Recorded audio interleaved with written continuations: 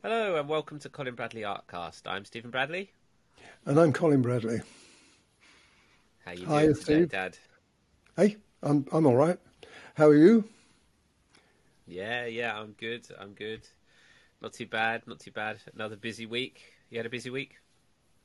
Uh, not art-wise. I haven't particularly. I just finished off a picture. That's what I've done, and I've watched it back, and it was quite an involved one. I won't talk about it now because I'll get people licking their lips, thinking, "I want to see it. I want to see it."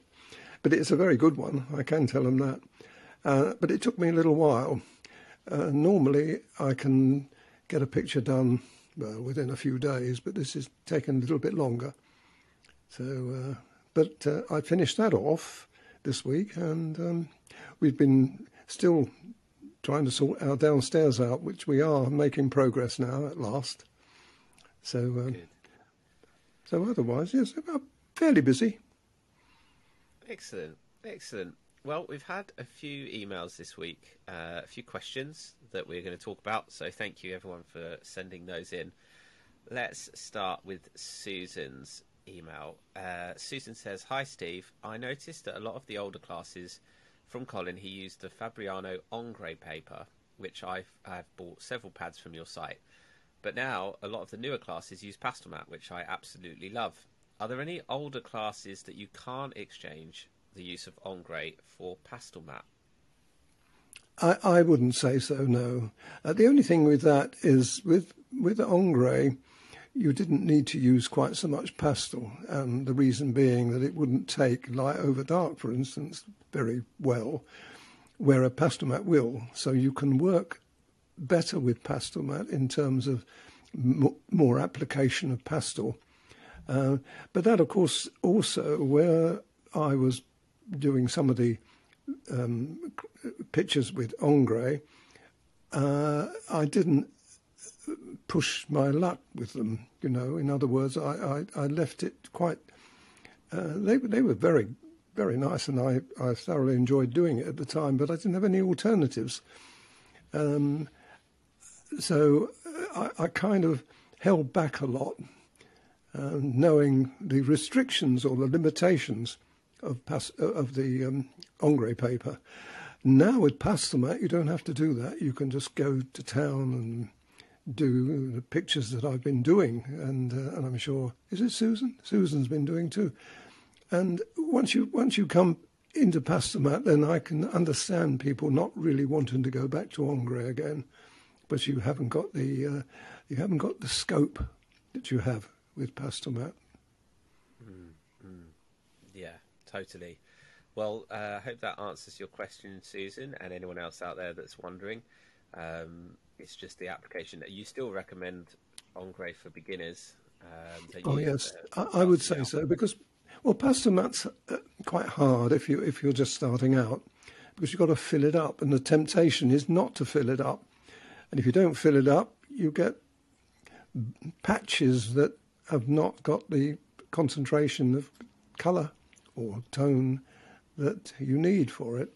So I think that's the problem. But yes, I wouldn't go back to Ingres now. I haven't done that for quite a long time, and I can't see me doing it now. We've progressed. Yeah, oh, absolutely. And there's plenty of subjects that will take beginners through using Ingres into the experience that they need for Pastelmat. So yeah, the progression is there. Lovely, excellent. Well, thank you, Susan, for your question. Moving on to the next one, which comes from Anna. Hi, Colin and Steve. I hope you are well. I've been enjoying your podcasts. They're great, and people's questions have been very useful. I actually have a question, if that's okay. What is the biggest size pastel paper that you reasonably draw on and frame? I'm wondering if the bigger the size, the harder it is to frame a drawing. I understand that having a double mount stops the pastel from touching the glass, but I assume that something like an A2 piece would be too hard to frame without the middle sections touching the glass. Let's answer that bit first. Well, certainly that is a good point. I wouldn't do a picture large at the moment. I wouldn't do a picture larger than the size of the standard Pastelmat paper that we use, which is less than a. It's about a. Is it A3? I think it's just less than A3. It's 24 by 32, so slightly bigger than A4. A4, yes, but A3 is not as big as A3. I used to use A3 quite a lot when I first started out, but I did have a problem that mentioned by Anna, where you have the pastel can touch the glass once it's framed.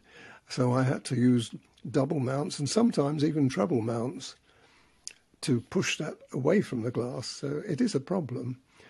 But if you ask me now, would I do it? No, I wouldn't. The biggest picture I do now, the biggest picture I've done recently is just less than the size of the large pastel paper, Pastelmat paper.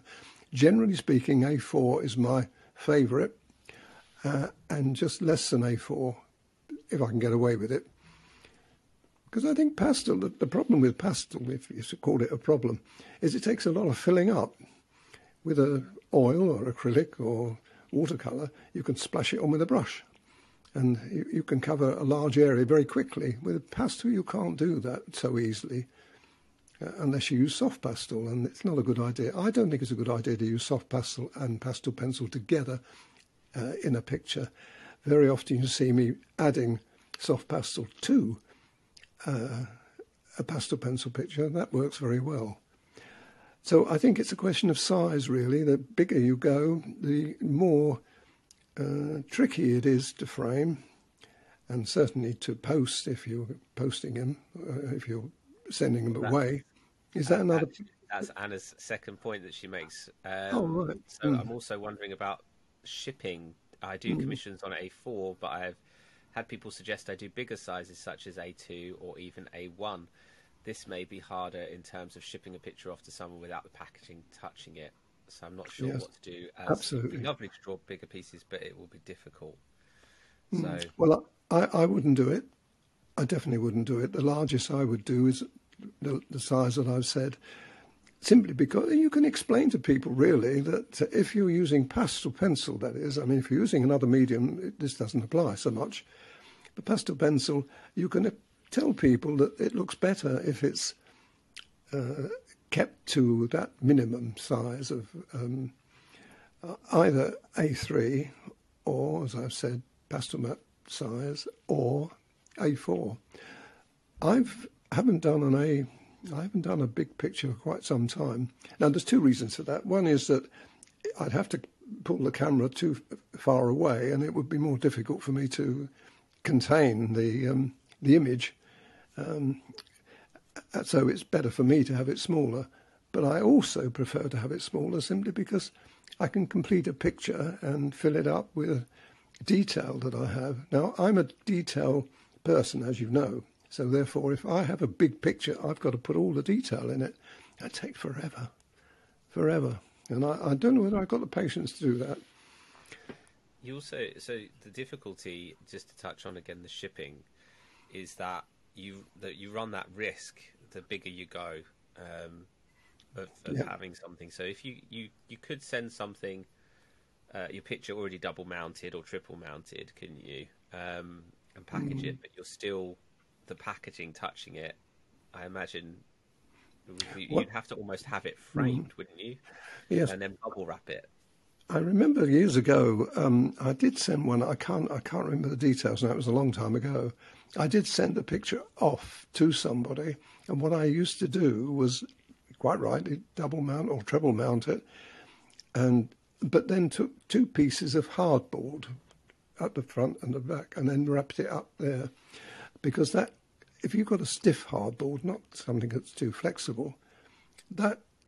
Well, it did work in that case because the person got it okay. But that, of course, it's adding quite a lot of weight to the picture as well. So it's going to cost more money. If it gets bigger than that, then you've really got to crate it up. And that's just prohibitive. I wouldn't do it and certainly wouldn't recommend it. Sounds like a lot of hassle. Oh, certainly. don't go down that road. You've got to be nice to people and say, look, I'm sorry, I can't do it any bigger than the pictures that I've been doing, because I can do a nice job and a good job, and I can get them to you fairly safely. If they don't like that, well, I'm sorry. I mean, I'm a bit mercenary. I wouldn't do it if it was me. Well, good question, Anna, and I hope that's helped. I mean, I know that there's a lot of tricky things you've got to overcome if you do decide to do bigger pictures, and posting it is going to be a bit tricky. But you know, there are obviously ways to protect it. You can try the hardboard technique, double mount it, put hardboard either side, crate it up, you know, try and make it so that it can't move around as much. But it's going to be tricky, and you obviously have to make sure that you are going to get those costs back and that you factor those into your commission and what you're charging, because the weight is going to go up, and a big crate or a big parcel is going to obviously cost a lot to send as well. Okay, thank you, Anna. Moving on to our next question from Dan. Hi, Stephen Colin. I hope this finds you both healthy and happy. I'm really enjoying the video podcasts and I look forward to each one. I've just finished the train in shadow picture and it was so much fun. I think I'm hooked on these shadow pictures. I've always wanted to draw or paint a World War II Liberty ship, and I thought it might be a good candidate for a shadow picture. I found this photograph, I'm going to pop it on screen, from the Library of Congress, which is copyright free. Do you think that this picture would be a good fit, would fit the shadow style with perhaps a bit of cropping? I was also thinking about trying the Medway Queen picture, but in pastel pencil. I did it in graphite a while back, but I thought it would be fun to try it in pastel. Would the same colour palette used in the Lady in Umbrella be a good fit for the Queen? So let's touch on Dan's first. Yes. Well, as far as the shadow picture is concerned, if you ask me would I do it, I would say I wouldn't, because it doesn't have the quality. You wouldn't be able to get the quality that you can get with shadow pictures. There's a lot of sky for one thing, and that would have to be light. The image itself would be lost in that. It would be a dark. If you use the shadow picture colours, I mean, those are 4 colours that we used, it would be like a blob in the middle. And also the other problem you've got there is the water. That's another thing that's going to be quite hard to do anyway.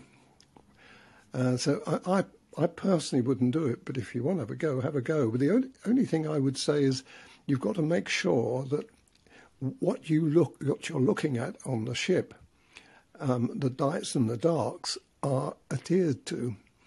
You can't make it just one dark image. It's got to have that breakup of tones, of shades.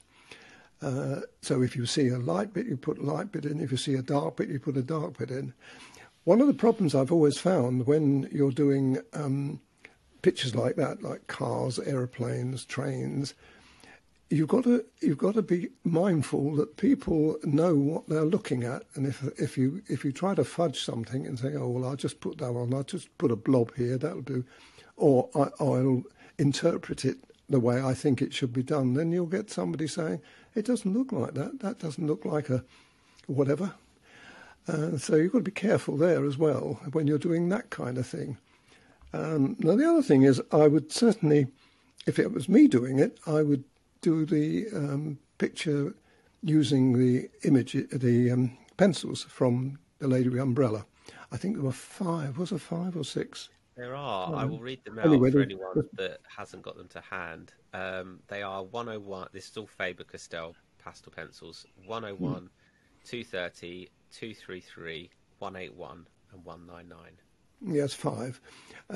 That gives you an extra pencil. That's quite important, actually, because the Lady with an Umbrella, there was different tones. If you remember looking at that, I had a background there. The lady was all in dark. That was the idea. It was a shadow.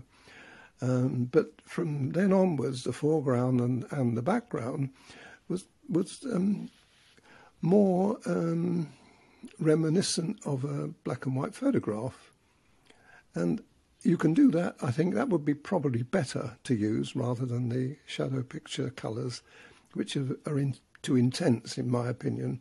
And you would be able to create all of those images that I said, all those different parts of the ship quite successfully. It might even help you with the water there because you've got an extra colour. You also sent me a cropped version because Dan mentioned about cropping. Are we looking at the original at the moment, or are we looking at the cropped one? We are. Shall I flash up the cropped one? Yes, that's a good idea because I can talk about that too if you've got the cropped one there. Yep, go on in. Well, the cropped one, you can see I've cut down the sky, I've cut down the water, and you'll bless me for that but I've left enough of it in there to make it sensible. It's no good just putting the boat in without any kind of atmosphere or detail that goes around it. And I think that would be better. You probably, when you look at it, you think, well, it doesn't look a lot different to the one I've just seen. There's quite a bit. I chopped quite a lot of sky and quite a lot of water off and brought the sides in. So that in my opinion, would be a sensible thing to tackle. Okay, with that colour palette as well that you mentioned. I would say so. I mean, people can do what they like, but it doesn't lend itself, in my opinion, to the shadow pictures that we've been used to using, especially the train, because there was a lot of dark in that train, and the sky was also very dark.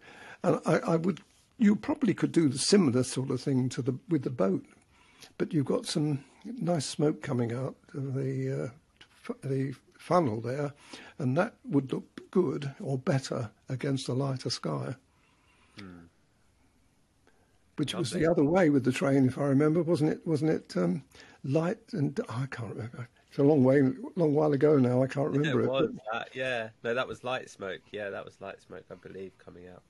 I can't anyway, but I'm always struck when I see a picture like that, and I'm struck with it and think I see it as a shadow picture, even though it doesn't absolutely represent it on the image.